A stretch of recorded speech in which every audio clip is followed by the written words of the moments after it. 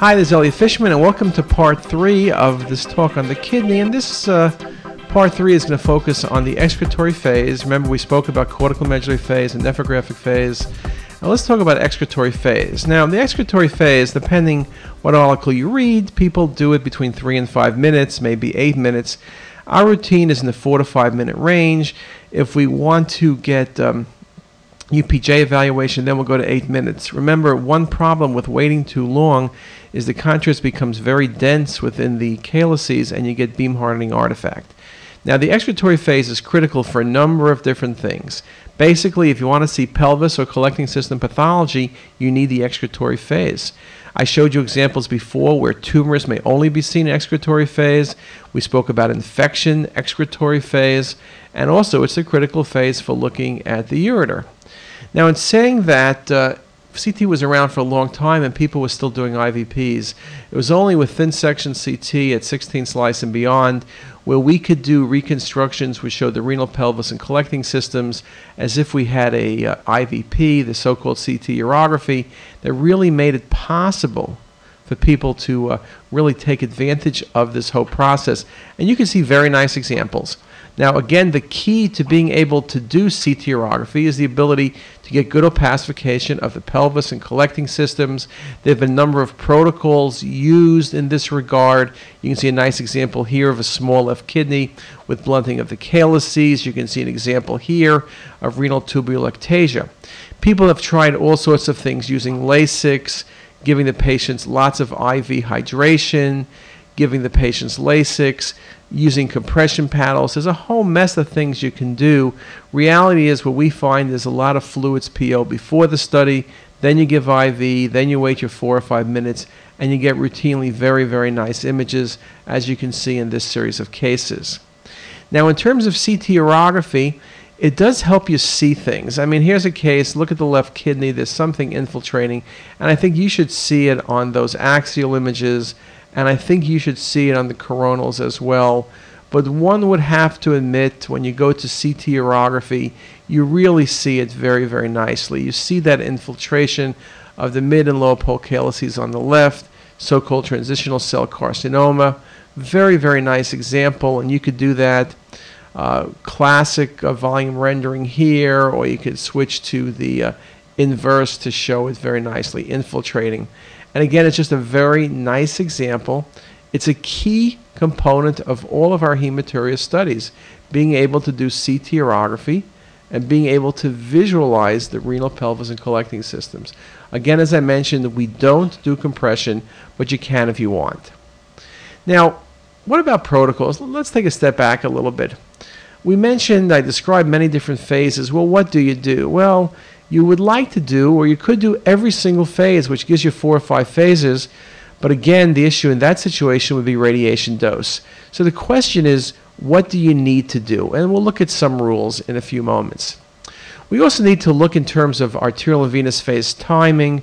You could do bolus timing injections, and you could do tracking software. We like uniform delays. The problem, of course, with bolus timing injections is that you then have excretion of contrast in the kidney, and this may change many of the factors in looking at the kidney or renal lesions. But in a busy practice, uniform delays, 25 to 30 seconds arterial, 55, 60 seconds venous, 4 minutes excretory. That works perfect when you're injecting 4 cc's a second, volume of contrast in the range of 100 to 120 of Omni 350 or Visipake 320. Now, what we do is we think about each study individually, but we have certain rules. And so, for example, if you're doing a patient, evaluated mass, hematuria, you do need non-contrast scans. But you don't need to scan the entire abdomen non-contrast. 3s through the kidney will work fine. When you do cortical medullary phase imaging, you don't need to scan the entire abdomen. Do the kidneys, look for those enhancing lesions, look for the vascular map, and then when you leave that and you go to an excretory phase, that's where we do the entire abdomen and pelvis. That's where the ureters are nicely opacified, bladder and kidneys, showing excretion of contrast. Nephrographic phase, again, we limit it to the kidney. Of course, we'll cover the IVC and renal veins. But again, that's a pretty good general rule to minimize how many places we scan. Again, you could scan top to bottom on every patient in every phase, but It's not the speed or the time it takes, but really it's the radiation dose. So we try to be careful. Protocols, we use thin sections because people want 3D mapping, and under 3D mapping we consider CT urography. So those are our protocols if you're doing arterial phase or venous or excretory in a 16-slice scanner. We'll stick with the 0.75 millimeter thick sections every 0.5 millimeters. And we use the same parameters on a 64-slice scanner. There, our detectors are thinner at 0.6. But again, very, very constant, very reproducible protocols. And again, remember I make the point about protocols being indeed very, very critical. So let's look at some examples. Let's look at some possibilities.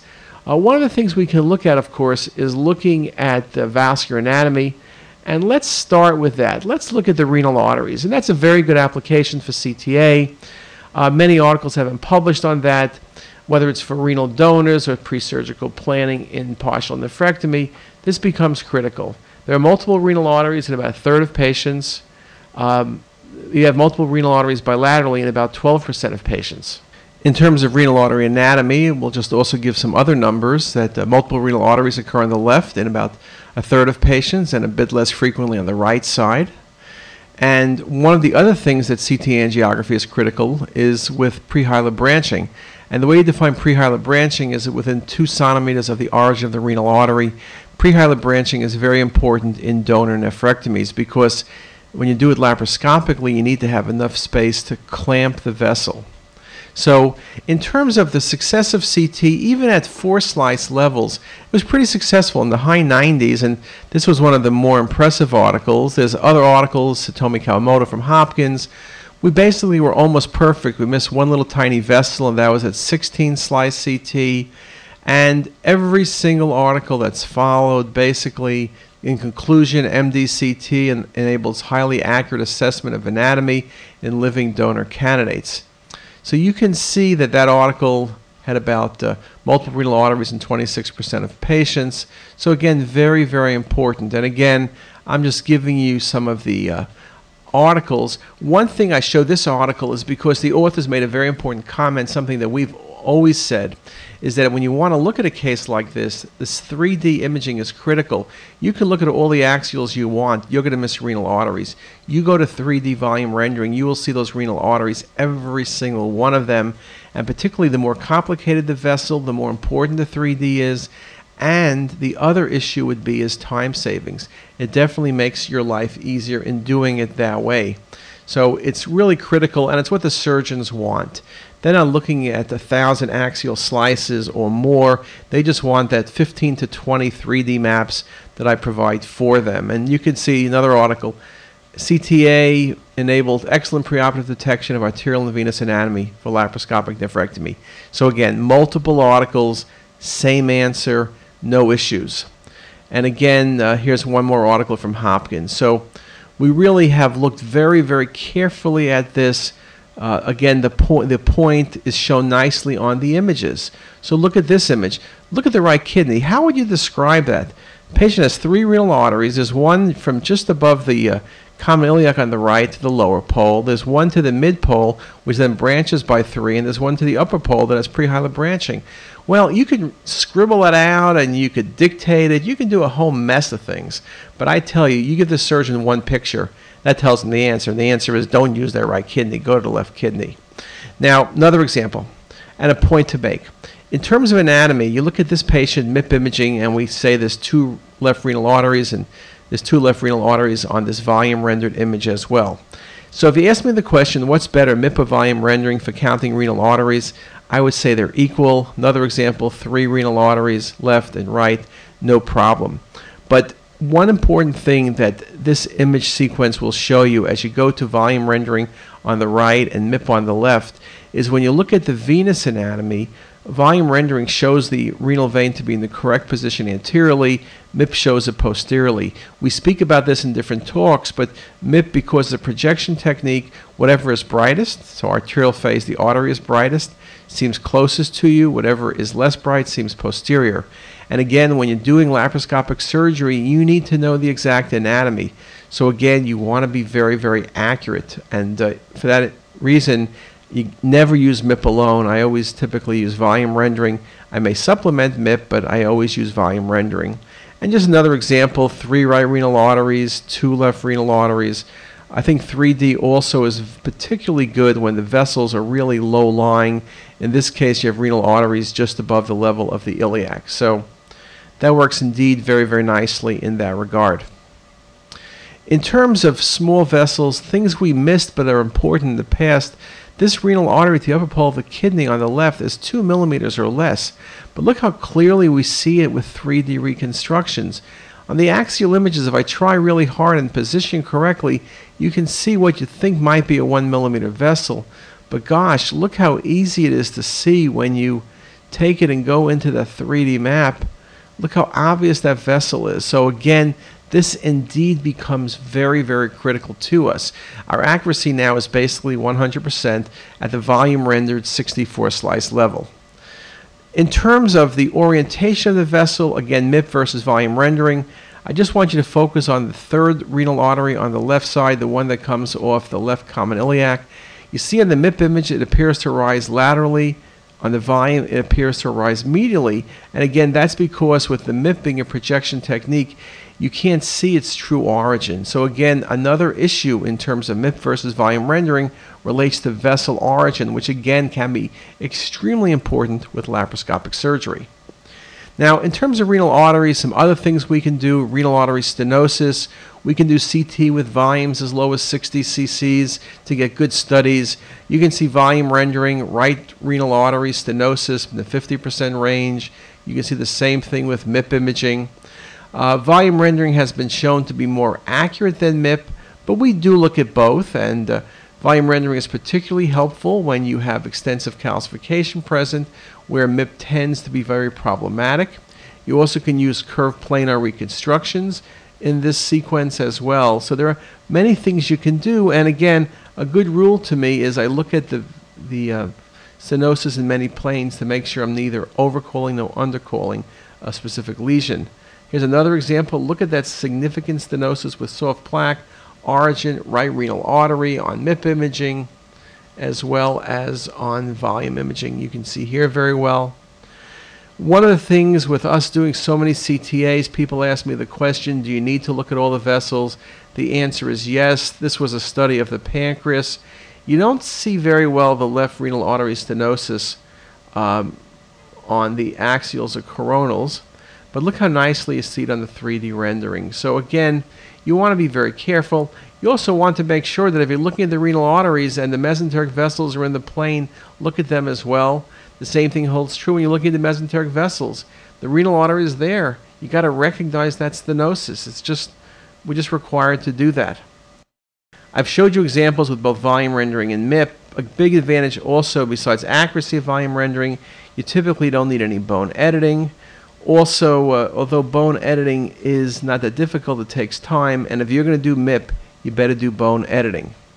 Now, in terms of looking at renal artery stenosis, by the way, the issue is always MRA versus CTA. There's no significant difference in the published literature, although patients seem to like CTA better. Well, that's not a surprise. Do you want a 5-second study, or do you want to spend about an hour being banged on by a bunch of banging things? Well, whatever. But nevertheless, MRA is great, CTA is great, but patients do like CTA better. Now, one other thing with renal artery stenosis relates to stent.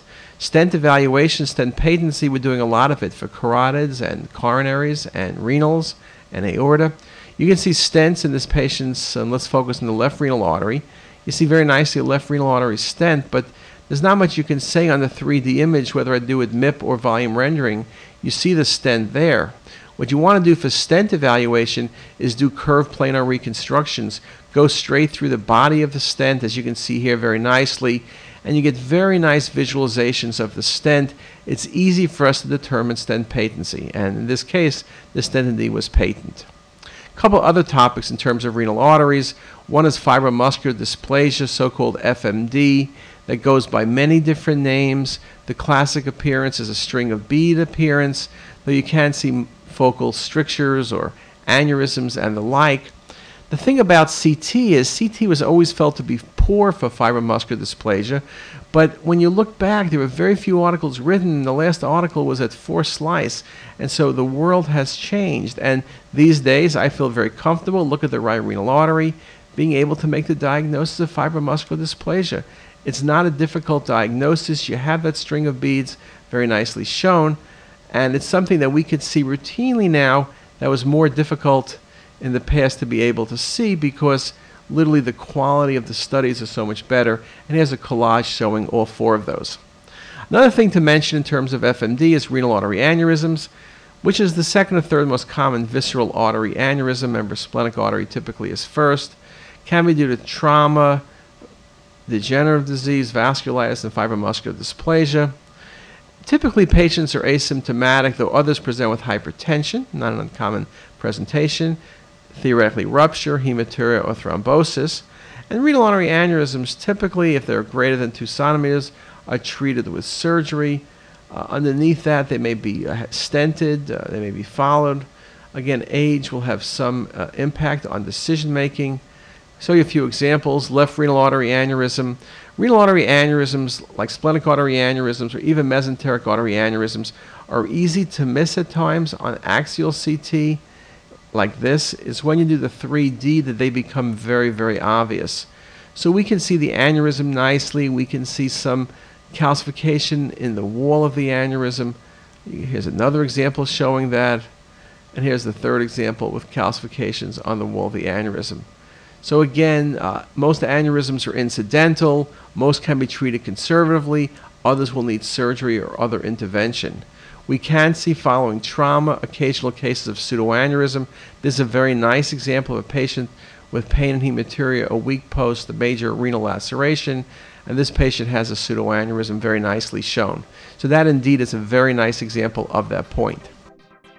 Now we've finished the arteries, let's talk about the renal veins. But I think our time is up. Let's take a break and we'll come back with part 4, starting with renal veins. Thanks very much.